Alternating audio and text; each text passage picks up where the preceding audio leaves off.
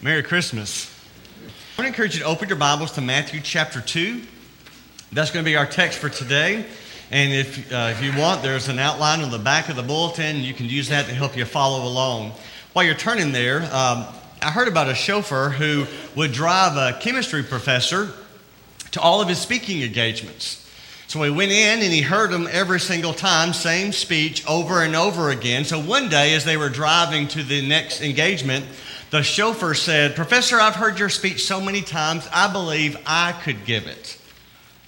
The professor kind of smugly said, "I doubt it." And he said, "I bet you $100. So the professor took him up on the wager. They found a place to pull the car over, traded clothes. The chauffeur got in the back seat. The professor drove on to the auditorium. They got out. The chauffeur was escorted up to the front. Actually, when called upon, was able to give the speech verbatim. Did such a good job, got a standing ovation. He thought, "I just nailed this." But then the MC of the evening said, "We are so delighted to have a person of such renown speak to us today. But since we've got a few moments left, why don't we open the floor for questions from the audience?" So we got a little worried about that. Sure enough, there was a question. He had no idea. So he got a sip of water, made it look like he was thinking for a moment, and then he thought, that is the silliest question I've ever heard. In fact, I'm trying not to let it insult my intellect. That answer is so obvious that, tell you what I'm going to do, I'm going to get my chauffeur to come up here and answer the question. Sometimes the person who appears to be wise is actually a fool. And sometimes the person who seems to be foolish possesses the greater wisdom. I think Matthew understood that. And he recognized the birth of Jesus was so unexpected. From the moment the birth was announced, Jesus turned everything upside down. And the birth of Jesus is still calling wise men to pay attention, to listen, and to follow him.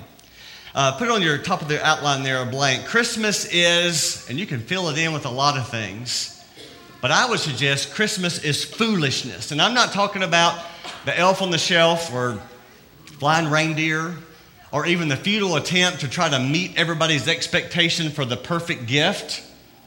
What I'm talking about is the whole idea of a virgin birth, that special star signaling the coming of a king, God becoming a man. These are foolishness. But I'm also saying that God embraces a kind of foolishness. It's his way of challenging the empty wisdom of the world. When you read through Matthew's gospel, you can't help but see over and over again how the religious leaders did not want to believe in Jesus as the Messiah. So over and over again, you see them looking for ways to catch him in his words, to take him down, to find some way to keep others from believing in him. And each time, Jesus would speak with clarity and wisdom, and the Bible says authority, and the people were amazed at that. His wisdom trumped their foolishness again and again. I've called the lesson Wise Foolishness, but that's not original to me. I think that's what Paul was talking about in 1 Corinthians chapter 1, verse 20. Look what he says. "Where is the one who is wise? Where is the scribe? Where is the debater of this age? Has not God made foolish the wisdom of the world? For since in the wisdom of God, the world did not know God through wisdom, it pleased God through the folly of what we preach to save those who believe." And then look at verse 25. "For the foolishness of God is wiser than men, and the weakness of God is stronger than men." The birth of Jesus Christ was so unexpected in the way that it came about. It turned this whole world upside down. And worldly wisdom may appear to be right when often it is oh so wrong. Think about worldly wisdom. For one, it's dated. Things that we thought were facts, now we're being challenged. Today's generation is saying that things we believe in are no longer true. But most of all, the wisdom of this world is inadequate. Finite man does not have all the answers. And the problem with human wisdom is it always can come up against the question of, says who? I put it on the screen, 1 Corinthians 3:19. Look at this. For the wisdom of this world is foolishness in God's sight. And the birth of Jesus invites us to see wisdom from God's perspective. And Matthew does that by bringing into this birth story a detail that no other gospel mentions: the Magi, the wise men. Let's read Matthew 2, verses 1 and 2. Now, after Jesus was born in Bethlehem of Judea in the days of Herod the king, behold, wise men from the east came to Jerusalem, saying, where is he who had been born King of the Jews? For we saw his star when it rose and have come to worship him. Now, why did Matthew include these wise men in the birth story of Jesus? It must be important, or Matthew would not have included it. But he doesn't tell us why he mentions them. If you were here with us last December, I did a whole lesson on the Magi, the wise men. I'm not going to get into all of that, but I want to share just a snippet.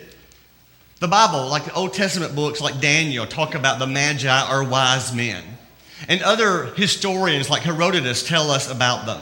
They trace their origin back to the Medes, all the way back to Genesis chapter 12. Remember when God called Abram out of Ur of the Chaldees? That's where we're talking about. We know they were part of the Roman Empire when Christ was born. So these Magi, these wise men, were part of a priestly tribe from the Medes. They were very skilled in astronomy and astrology. If you remember, the science is astronomy. The superstition is astrology. But at that time, they were blended. So they were also involved in sorcery, or so we assume. That's what historians tell us. So that may explain why the term Magi is kind of related to magic or magicians. And they're also sometimes called sorcerers, kind of a synonym. Well, these kings had elevated the Magi at Bible times. And the first one that we see that in the Bible is Nebuchadnezzar, who took these wise men, these Magi, and put them in positions of advisor, truly wise men. So when Daniel was able to interpret the king's dreams when the other Magi could not, the Bible says in Daniel 4 that Nebuchadnezzar made Daniel the chief of the magicians. That's kind of who they were, and since Daniel kind of superseded them, he became in charge of them. And think about what we know about Daniel. The Bible tells us that even though he was in exile, he was a man of God. And we know that he was totally devoted to worship and expressing his faith. So it's not easy to assume, and I don't think it's hard to assume that he then shared what he knew about the one true God to all those around him. Even these other magicians or magi or wise men shared their knowledge of the Old Testament, shared their copies. Even the prophecies about the coming Messiah. So then these wise men, these magi in the Babylonian Empire were very influential. Kind of right there with the kings, giving advice, giving counsel, helping them along the way. And they were valued by royalty. They became known as wise men. And you know what the wisdom of these magi were called in that day? The law of the Medes and the Persians. You ever heard of that? Our Bibles mention that phrase, both in the book of Esther and Daniel a couple of times. These magi were so powerful at this time that historians tell us that no Persian became king except if they passed the test, the muster of these wise men. In short, the magi were king makers. You and I may not think of them in that way. We may think of them as these mysterious men who came to Jesus and gave these gifts at the time of his birth. We may not think of them as kingmakers, but I guarantee you, Herod thought of them that way. Herod, according to Matthew, was troubled about this. When the wise men came, he was troubled, Matthew says, obviously. So he summons them to talk with them. In the verses that follow, Matthew says that they learned from the Old Testament scriptures that Bethlehem was the place. Let's keep reading Matthew chapter 2, verse 9. After listening to the king, they went on their way, and behold, the star that they had seen when it rose went before them until it came to rest over the place where the child was. When they saw the star, they rejoiced exceedingly with great joy. And going into the house, they saw the child with Mary his mother, and they fell down and worshipped him. Then opening their treasures, they offered him gifts, gold and frankincense and myrrh. Think for a moment. These magi, these wise men, leave their homeland, leave their position, their honor, and travel a couple of 1,000 miles, a great expense, great trouble, and a lot of time, months and months, to worship a baby who's a king. From a race, the Jews, who despised their race, their Gentiles, and their profession.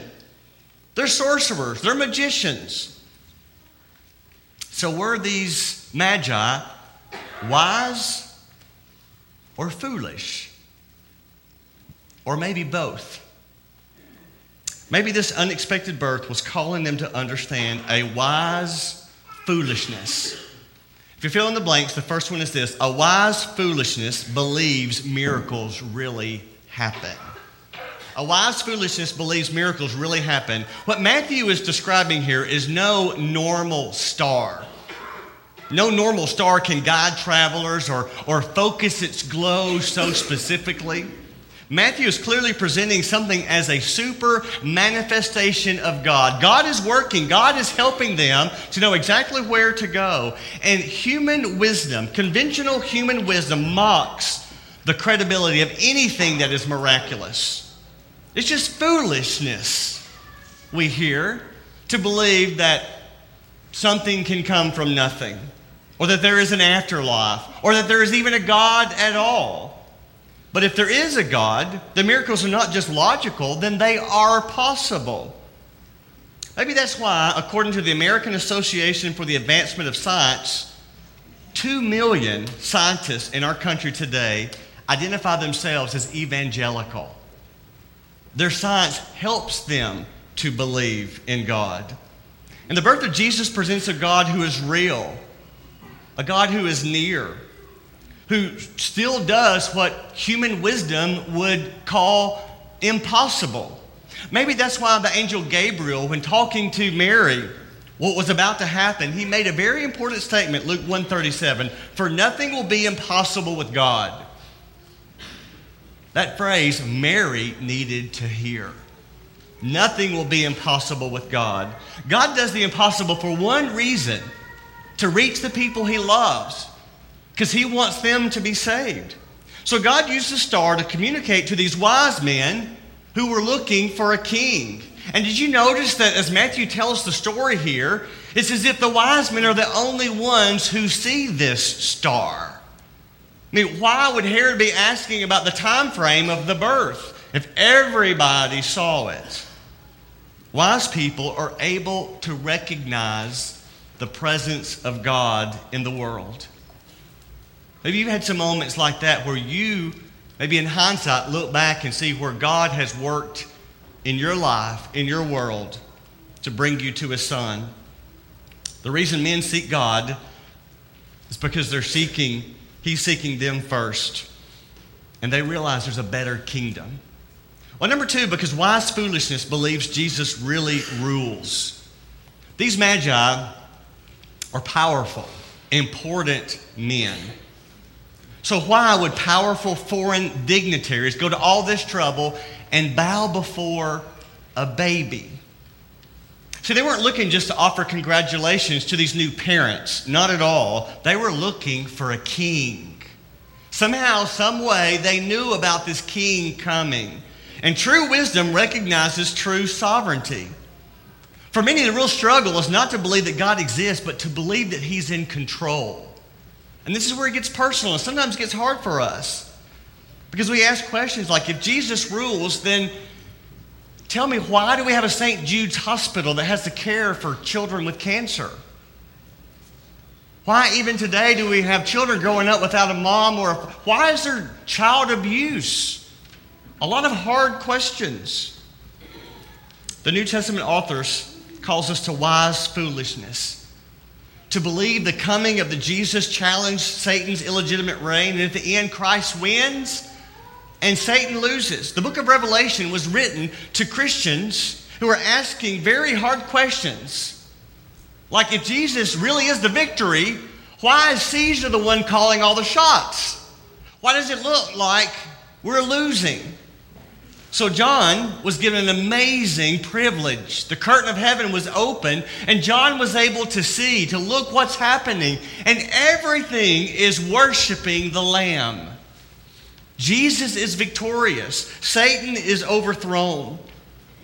Wisdom recognizes that all these other powers that are trying to get our attention, trying to control things, they're all pretenders. And that real foolishness is the refusal to acknowledge the sovereignty of Christ. That's the real reason Jesus is mocked by those who think they're wise. Because think about this, what idol is more revered than control? We love to be in control. We're okay with Jesus being born. We're okay with Jesus being a baby. We don't want him to grow up, because then he becomes King, Lord, Master. And he's in control. And that's where we struggle to acknowledge. True wisdom calls us to recognize Jesus was born a king, because Jesus has always been a king, and he will always be a king. And someday the world will recognize the foolishness of rejecting him. Philippians 2 verse 10 says, "At the name of Jesus, every knee should bow in heaven and on earth and under the earth." That's one reason why the angel appeared to the shepherds and said, "I bring you good news of great joy that will be for all people." For all people. Remember we talked about the genealogy a couple of weeks ago? And did you notice the diversity there? Racial diversity, economic diversity, even gender diversity. Women are included. That was not the Jewish custom to include women at all.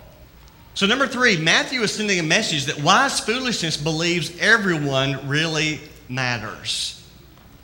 That may be the most unexpected thing about Jesus, is how he saw everybody the same. Men, women, young and old, Jew, Gentile. They were all souls. He brought about the most inclusive kingdom that the world has ever seen. Reader's Digest shared a story about Alan Abramsky. He was part of a cultural exchange program. He and his family live in Roanoke, Texas. And they hosted for a while a Jewish rabbi from Russia at Christmas time. So very much aware of the different cultures, they were trying to do their best to show him America at its best and all the things that we enjoy. So one time they took him somewhere that their family enjoys, their favorite Chinese restaurant. I think just so aware of all the cultures coming together, they enjoyed the meal. But when they finished eating, the waiter brought the check, and then understanding what was going on, presented each of them a small brass Christmas tree ornament as a little gift. Everyone, again, kind of aware of all the different cultures going on, all these different people in a Chinese restaurant. Alan's father pointed out the ornament. She turned it over, and it was stamped, "Made in India." And everybody at the table just kind of laughed out loud, except for the rabbi, who was very solemn. In fact, he had tears in his eyes. And so Alan's father thought he had misspoken. He apologized. "I'm sorry, did I say something that offended you?" And the rabbi smiled and shook his head and said, "No, these are tears of joy to be in a wonderful country in which a Buddhist gives a Jew a Christmas tree made by a Hindu." One of the most unexpected parts of the birth story is that so many people, so many different people were a part of it. These magi were not the Jewish elite. But they were not Jewish at all.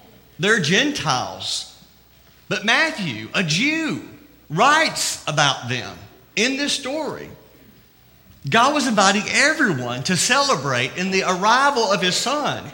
And as foolish as it sounds, Jesus is the hope of the world. we may need this message now more than ever. Because our world seems to focus on our differences. And Satan is having a heyday with that. It was a problem in Jesus' day, but boy, is it a problem today. Political, racial, religious, sexual identity, gender, on and on. And human wisdom says the way we deal with that is more legislation or more education or maybe even more intimidation. But real reconciliation, according to the foolishness of God, if you want to call it that, begins with the recognition of what Paul wrote, Romans 3:23, for all have sinned and fall short of the glory of God.